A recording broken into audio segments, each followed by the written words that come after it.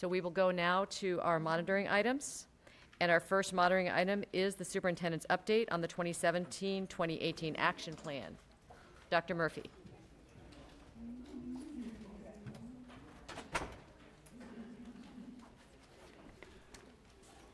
Thank you, Dr. Cannon. I'd just like to remind everyone and bring your attention back to this year's action plan document. We've got this available. There are a number of these out there, but it kind of encapsulates all the different activities and projects that are on timeline that we're addressing this year, and I think this is in relationship to our growth.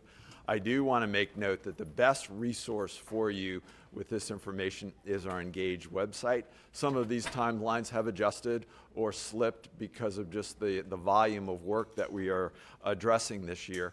And what I try and do periodically at board meetings is to simply provide an update, a little bit of where we are, what the next steps are, and then what some of the decisions and timelines are.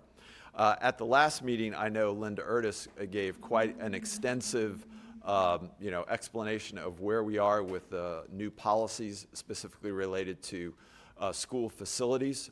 So this evening she's going to summarize that again or recap, and that really falls into two categories as far as our new school facilities and then some of our existing facilities. So let me turn to her. This really falls out in group one with policies and policy revisions.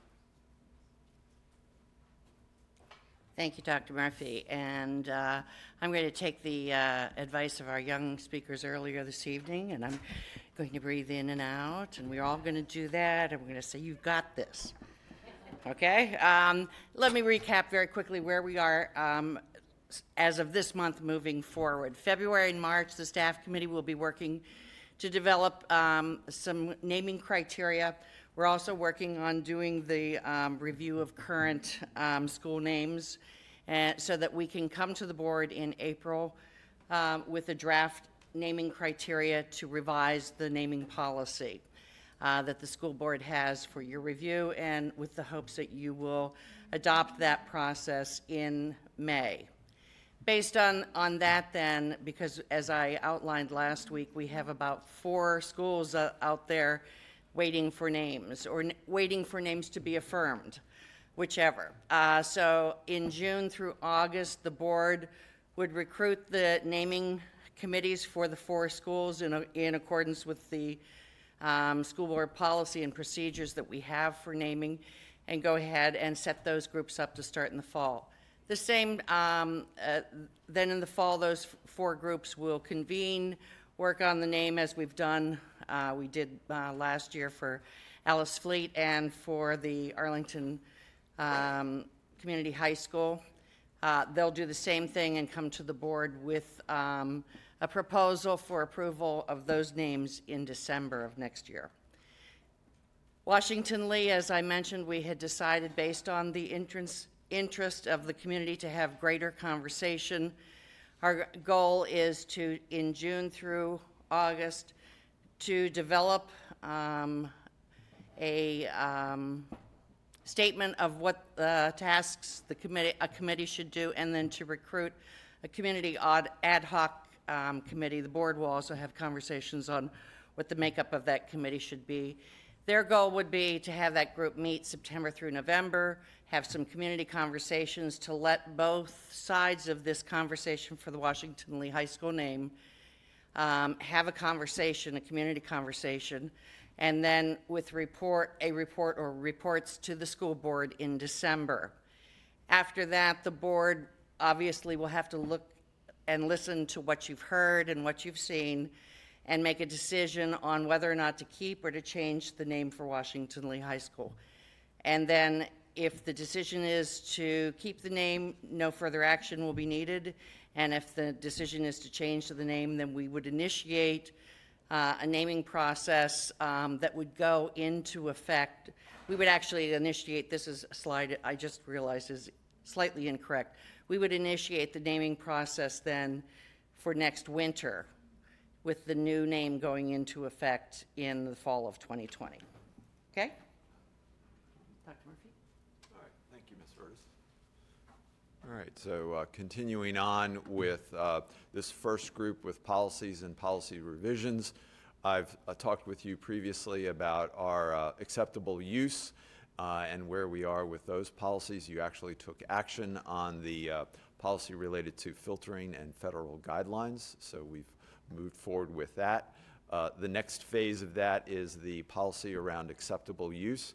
And this is not an all-inclusive list, but these are examples here as far as what that will be addressing, from internet safety to rights and responsibilities to also instruction and classroom use. And I think we're going to encompass a large number of aspects of that acceptable use. You can see that we've already taken the first step with some community engagement, and then the layout through February and March with some of the advisory committees, a community discussion coming up here in the first part of March, and then we'll be bringing this to the board later, the latter part of March, and then action slated for April the 5th. We also are looking at a new policy related to inclusion, and I think there's a number of aspects of this that we are considering. So this is going to be also one of those that after the adoption of the strategic plan, we're going to be taking all of that into consideration, and there are a number of things that are also related or tied to a lot of the strategic planning decision process. We are looking for community engagement opportunities, which we typically do with many of our activities. And then we have had a little bit of an adjustment with this, but we will be coming forward with the board for an information and then action item. So look for that to be coming back as far as how we move forward and take the next steps there. When we move to group number 2, we've had discussion here about the elementary school boundaries, and this is about preparing for new schools and program moves. So I want to distinguish here right up front. You will note up in the upper right-hand corner, what we've proposed to the board is to bring this forward in phases. So you can see that this is phase 1, and this will run through, phase 1 runs through the end of this year.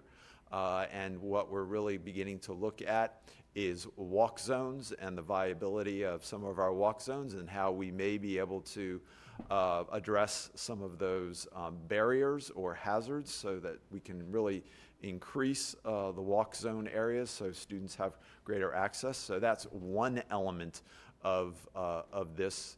We will also be looking at how we can utilize our current schools and how they are laid out, and is there the possibility that we may want to move or locate programs within schools. So really we offer greater access and look at equity because many of our option programs are highly desired and not everyone has complete access to those. So in looking at how perhaps our buildings are laid out, we can increase the level of access. We have something that's good. Why not make it available to more people at the end of the day? And so I think that's some of the thinking and rationale behind that, and I think we're very sensitive to many of the communities. I'll just note we had some speakers comment on that earlier, but we are going to have a community process around that, and then we'll be bringing the latter part of spring here, an information item, and then for school board action, whatever considerations that we have as far as phase 1. Where we then take the next step is in the fall with phase 2, and then once we've made some of those decisions that I outlined in phase 1, we'll be coming back and then going through the boundary process that's slated then for the board to take action the latter part of fall or in November, and then we move into the new boundaries being implemented for the start of the school year in the fall of 2019. All right, now I'm moving to group 3, which is operational planning. You can see here with this year being a capital improvement plan year, we are going to have on March the 8th, Lisa Stengel and her team will be bringing forward the Arlington Facility Student and Accommodation Plan, but that's really looking at projections and capacity. We will then bring as an information item and then an action item March the 22nd and then April the 5th, the CIP framework. And so we're kind of using building blocks here to inform the community, then provide them the basis for the CIP framework, and then the board to begin to take action. You can also see within this category of operational planning, we've got our strategic plan. We had a very productive strategic plan meeting, by the way, this past weekend. We're continuing to move forward with the mission, vision, and core values, as well as beginning to outline some goals. So you should be looking for some more information coming out for your input and reaction to the work the committee has done. And then our next steering committee here is slated for the end of February. And then finally, in this category or group, we've got the presentation of the proposed budget coming up next Thursday. That's the 22nd, followed by a work session afterwards. And I mentioned also the county manager is presenting his budget on Saturday, and the county will also advertise their tax rate at that point in time. So they'll be looking at that as well. Moving on to group number 4 with our capital initiatives. With the Reed Building, you can see the items that we've addressed and accomplished to date. February, the building level and the PFRC groups are meeting, and they're looking at the reviewing traffic and parking. We have also looking at the construction manager at risk, awarding that contract. And then this is going to be coming to the board in March for acting on the concept design. With the Career Center here, we've got the Career Center Working Group with their work underway. Ms. Talento is the school board liaison and passing along a lot of vital information here, but that group is going to be meeting here. It's already started meeting, but through August, and then also be looking to come forward with some plans or input later this spring. And then finally, with the Educational Center, we are moving forward with architectural selection in 2018, and then the building level planning committee process to begin after the architecture selection. This is another example of one of those activities that is linked here to the strategic plan. So coming off the strategic plan toward the end of June, we'll be looking at what the instructional focus for this particular building will be. So you get a pretty good idea of the number of things that are going on. The schedule is very full. I will continue to point to the success that we've had with the Engage website page. It really provides kind of an update. It provides one-pagers. It gives you milestones. It also gives you deadlines and decision-making points. And staff has been working diligently as different events and activities occur to update that information. So I will stop there. I'll just remind everyone, kind of focusing back on this sort of pocket guide to where we are. Again, noting some of these dates have adjusted or slipped, and that's fine. That's what happens, I'm told, when you have good plans. But we, I think, are on target to get there with many of the milestones that we have in place. Thank you very much, Dr. Murphy.